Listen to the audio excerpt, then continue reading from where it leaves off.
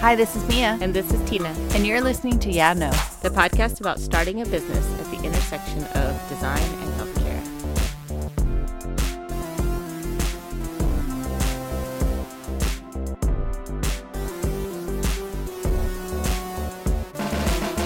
Hello. Hi. I'm so excited about this season. This is the best season ever. It's the best season too. Because it's about something we love. It's about healthcare. It's about healthcare. We're talking about healthcare and observation today. Observation. It's all about the art of looking. Seeing. Is there a difference between those two? I think so. Maybe the difference is that looking can be a passive thing while seeing feels like an active observation. That's right? good. Yeah. And in healthcare, that for us is really important, so we wanted to talk about it today. Yeah. You and I can talk about healthcare forever. True that. I wonder if other people think it's weird. They probably think it's annoying. Sorry. Blanket sorry to everyone To all out friends. there. Yes. That we're like And non-friends. only talk about That's health. not true. We do talk about other things. Yeah. Like what? I was going to tell you a joke. Okay, tell me. Knock, knock. I was going to tell you a joke, and then kidding. you start by saying knock, knock. I was thinking about it because I was thinking about Pete, my partner in crime. Your husband. So all listeners out there, Pete is Tina's husband. He doesn't like to label himself. But no, here's a joke. Ready? Pete and Repeat were walking down the street. Pete walks away. Who's left? Repeat. Pete and Repeat were walking down the street. That's really funny because I was going to do the banana one. The knock, knock, banana joke. But It's that just one's ongoing. not as funny. This one's more funny because it's anyway. Okay. Well, another thing I'm very excited about with this season is stories of health.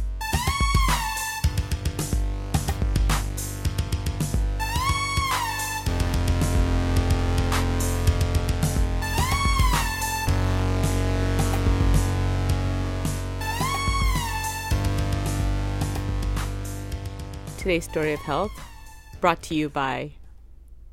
That's what we get. I know. That's what we actually I get. feel like maybe we need a story of health theme song. Yeah. Should we talk to Chess? Yeah. Okay. By the way, Chess is Mia's husband. I feel that we should say that. Our story of health today is about Jill. And Jill is a remarkable teenager that I met, a really long time ago now, almost 15 years, so she's probably not a teenager anymore. How old was she when you met her? She was 14. She had von Willebrand's disease, which is a blood clotting disorder. And we were talking to her about her challenges and her everyday and her medications. And, was in high school at the time and was talking a lot about her classes and her friends and just what every high schooler talks about.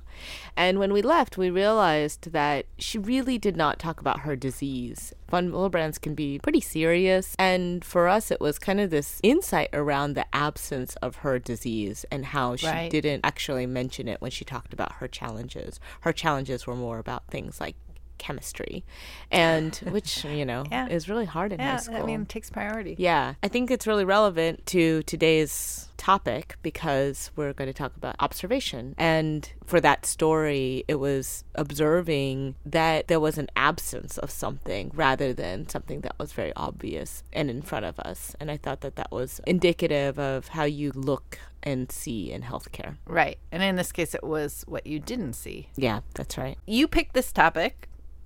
Why did you choose observation? I feel like observation is something that's really hard to teach. I'm constantly being asked about what is it that I saw, or what is it that I remembered, or what is it that I recognized. So personally, I wanted to try to do a little bit of research on how do you teach observation, and it can be really difficult. One of the best articles I found was from this Brain Pickings website. They kind of broke it down into two really nice things, which is that there's two elements of observation.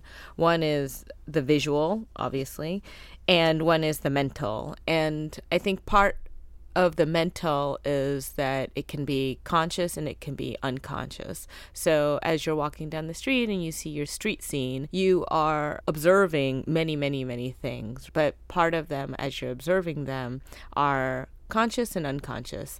And I think that that's the just differences between just people who kind of have mastered an art of observing and people who haven't. Right. That their conscious observing is much larger than their unconscious observing. It's like bird watchers. You know, whenever I go bird watching, I don't see shit. I see them fly, but I never see them in the tree. Right. And I always wonder, like, are they really seeing stuff? It's a sixth sense. Well, I think that's it, right? It's a habit. That's what they are trained. They've trained themselves. For birds. Yes, they've trained themselves to look for those things. Do you think that we observe things differently than how others observe? You and I? Well, I think maybe people in healthcare or even as designers. Well, I think those are two different things. I think healthcare people probably are looking for healthcare things. Mm-hmm. And that's one of the tensions that we've identified, really, is that once you see things through the lens of healthcare, sometimes that's all you see. Mm-hmm. And I think in the example of Jill, the assumption is that she's going to be just fully into her condition and, you know, her life revolves around it. And what we know about human beings is that people don't want to think about it all the time. And so that is an assumption in observation that we try to challenge all the time. We have to remember that healthcare is in service of having a life. Yeah. As designers, I think it's a little bit like, do you remember Magic Eye? That book? Those books? Yeah. I was terrible at that. It wasn't just a book. Well, it was an image. You could frame one and put it on your wall. It was art. Yes. It was art. It was an art book. A fine art book.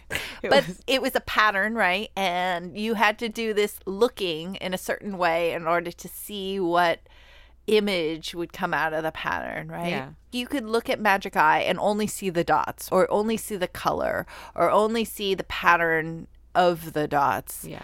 But what you're trying to do is let something else emerge. Mm-hmm. And I feel like that's the insight. The insight may not be that there's 10,000 blue dots all clustered together, but that when you align them in this way, a unicorn comes out.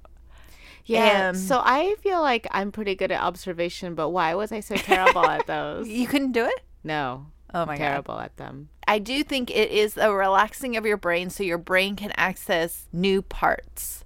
Yeah, I guess I find myself struggling with that a little bit, though, because I feel like we talk a lot about passive and active looking, right? And to me, active looking is not a relaxed mind. Because I feel like if we were to say passive and active, and then we were to say relaxed and not relaxed, I would say relaxed goes with passive, and not relaxed goes with active. It's like that syndrome where you drive from your house to work and you don't remember your commute. Right. You know, it's like that where you're not even tuned out. Yeah, you're completely tuned out. So you know people who walk down the street who are like that. Yep. And so I feel like it is that kind of thing where it's passive looking is there's a lot of things that are going by, but nothing could be going through your mind, right? And active looking means that you're trying to find something. An example of this is you buy a new Volvo. Yep. And all you Subaru? can see are, oh my gosh. When we bought our Subaru, everyone had a Subaru. But I don't think actually that's active. I think it's true. It's a true fact. Where I live, everyone has a Subaru Outback. But I do think that, you know, it's like when you buy something or you have something, all you can do is see other people who have that exact same thing. Right. You're identifying. But I think also that's part of humans being social creatures. Well, I wanted to buy a pantsuit and you're wearing a pantsuit right now. Right. Maybe it's not active and passive, but it's like a surface level observation versus something that is below the surface that you pull into your observation. Maybe that's the difference between seeing and looking. Looking is very surface. I look at that thing and I see characteristics of it. I'm looking at a knob on the control and it's round. Seeing feels like it's more engaged and it's really allowing you to tap into what do I think that knob does. Right. So I feel like there is some kind of thread that you're pulling in from your logic or your memories or your perceptions. Yeah. When we can learn how to be conscious observers, we can help to identify problems more easily. And if we can identify problems more easily, we can apply our designerly ways of thinking, which is to problem solve. Right. And so in healthcare, in the work that we do, we're constantly trying to arrive at insight. And people get observation and insight very confused, because an observation, as we define it, is something that you can see, right? It's something that you observe. An insight is something that you can't see. Oh, that's interesting. And as I was reading that article in Brain Pickings about observation, one of the simplest ways that they talked about what successful observation looks like, to me, is actually what an insight is, which they say it's when we can see resemblances or correlations between things that on the surface appeared quite unrelated. I would say that was an insight. Ah, that's good. And in healthcare, it's oftentimes seeing unrelated things and being able to draw them together to help solve for a challenge. Right, right.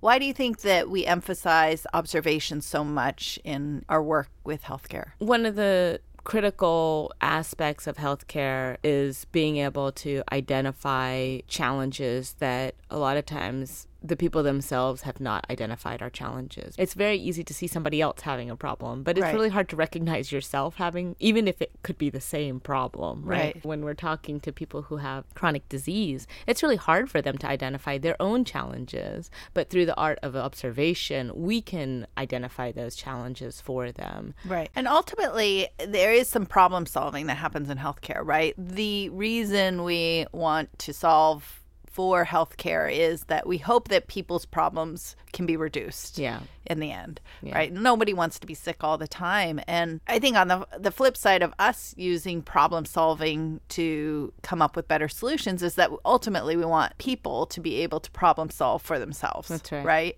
So as I'm sick, how do I know which things to focus on? How do I know what question is important to ask my doctor? How do I know if I'm really sick? Yeah. How do I know if I'm getting better? Right. Those are key things that I think we are always trying to say. If we can get a solution to help a patient problem solve better for themselves, everybody's going to be in a better state, you know? Yeah. And physicians too. Physicians, that's their job, is to problem solve, right? Somebody comes in and they're like, my spleen, or, you know, I don't know. They're probably saying like, I have a headache. And then they're asking you questions to figure out how to get below the surface of that or figure out what's going on. I have a story about that. It's from a lupus project that we just finished, and a woman who had her hip replaced was telling us the story of how she'd gotten her hip replaced. And she said that she had had tremendous pain in her knees for a very long time. And she got an MRI, she got all these things done around her knees, and her knees were fine. They kept saying, they're fine, nothing's wrong with your knees. But it was getting to a point where she couldn't walk, you know, her knees were in so much pain. And she went to the doctor who she had been with for many, many years and knew her very well. And she got up to leave, and her doctor said, hold on a second. She said, I want you to walk down this hallway and I'm going to watch you walk. And her doctor, because she knew her so well, saw her walking, and she said, it's not your knees, it's your hips. Her hips were collapsing, which were causing her knees to have a lot of pain. Right. So when she got an MRI of her hips, they were like, oh, yeah, it's totally your hips. Wow. What I love about that is we talk about what makes a good doctor. Yeah. And part of that is problem solving. Right. That's such a good story. It's the act of really trying to be an investigator and getting below the surface of it.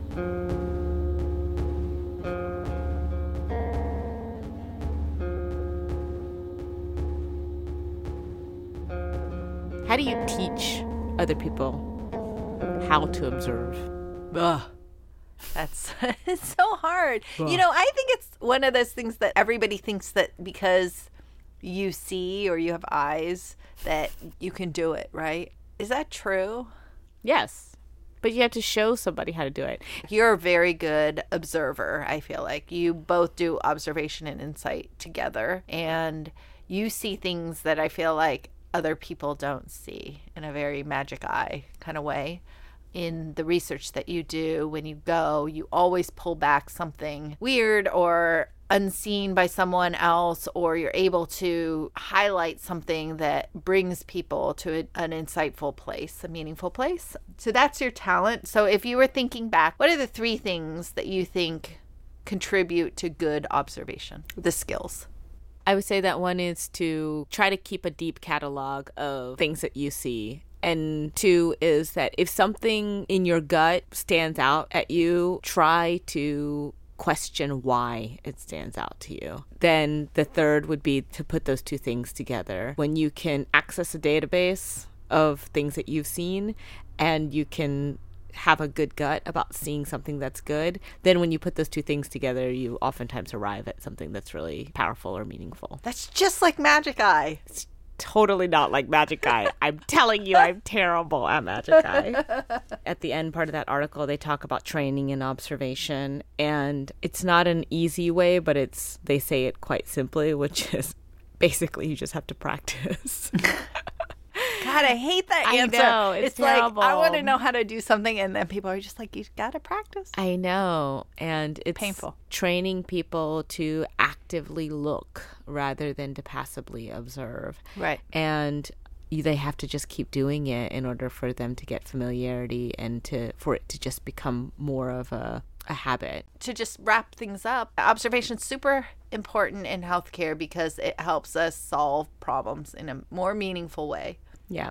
And not just for designers, but for everyone involved in healthcare. Like, there's always a issue that you're bringing to it, but there's different ways of solving that issue, right? Yeah. I have a question. You talked about Jill in the beginning. What did you guys come up with, or what was the solution in not seeing that she was talking about her disease all the time? Well, I think that the biggest thing was that the idea that we developed couldn't lead with the disease. Right. Because she would immediately disconnect from it if we said, this is for your von Willebrand's disease, right? Because she would say, well, I don't need anything for my von Willebrand's disease. I'm fine. And so that was a key design principle that we went in with. And we said, we can't lead with that this is for your disease. We have to lead with this is helping with your life. Yeah. Because she, as a teenager, life is drama.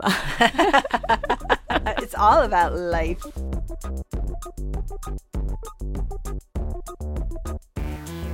What's the next episode about? What? What? That was a little hard on that what.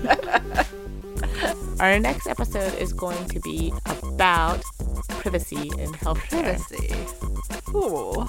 So you should consider subscribing to Yeah No because you don't want to miss the episode about privacy. Yeah, you want to find out. Yeah. We're going to expose some secrets. And make sure to leave a review for us because we love reviews. You want to know what you like, what you don't like. And you can find us on the internet at yeahnopodcast.com and also on Instagram.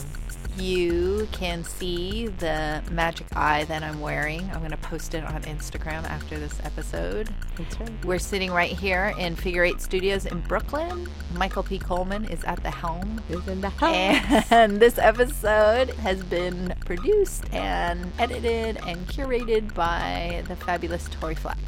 Don't forget about our music by Mia's husband, Chess Smith. Rechess. I'm going to rechess him. Bye. Bye.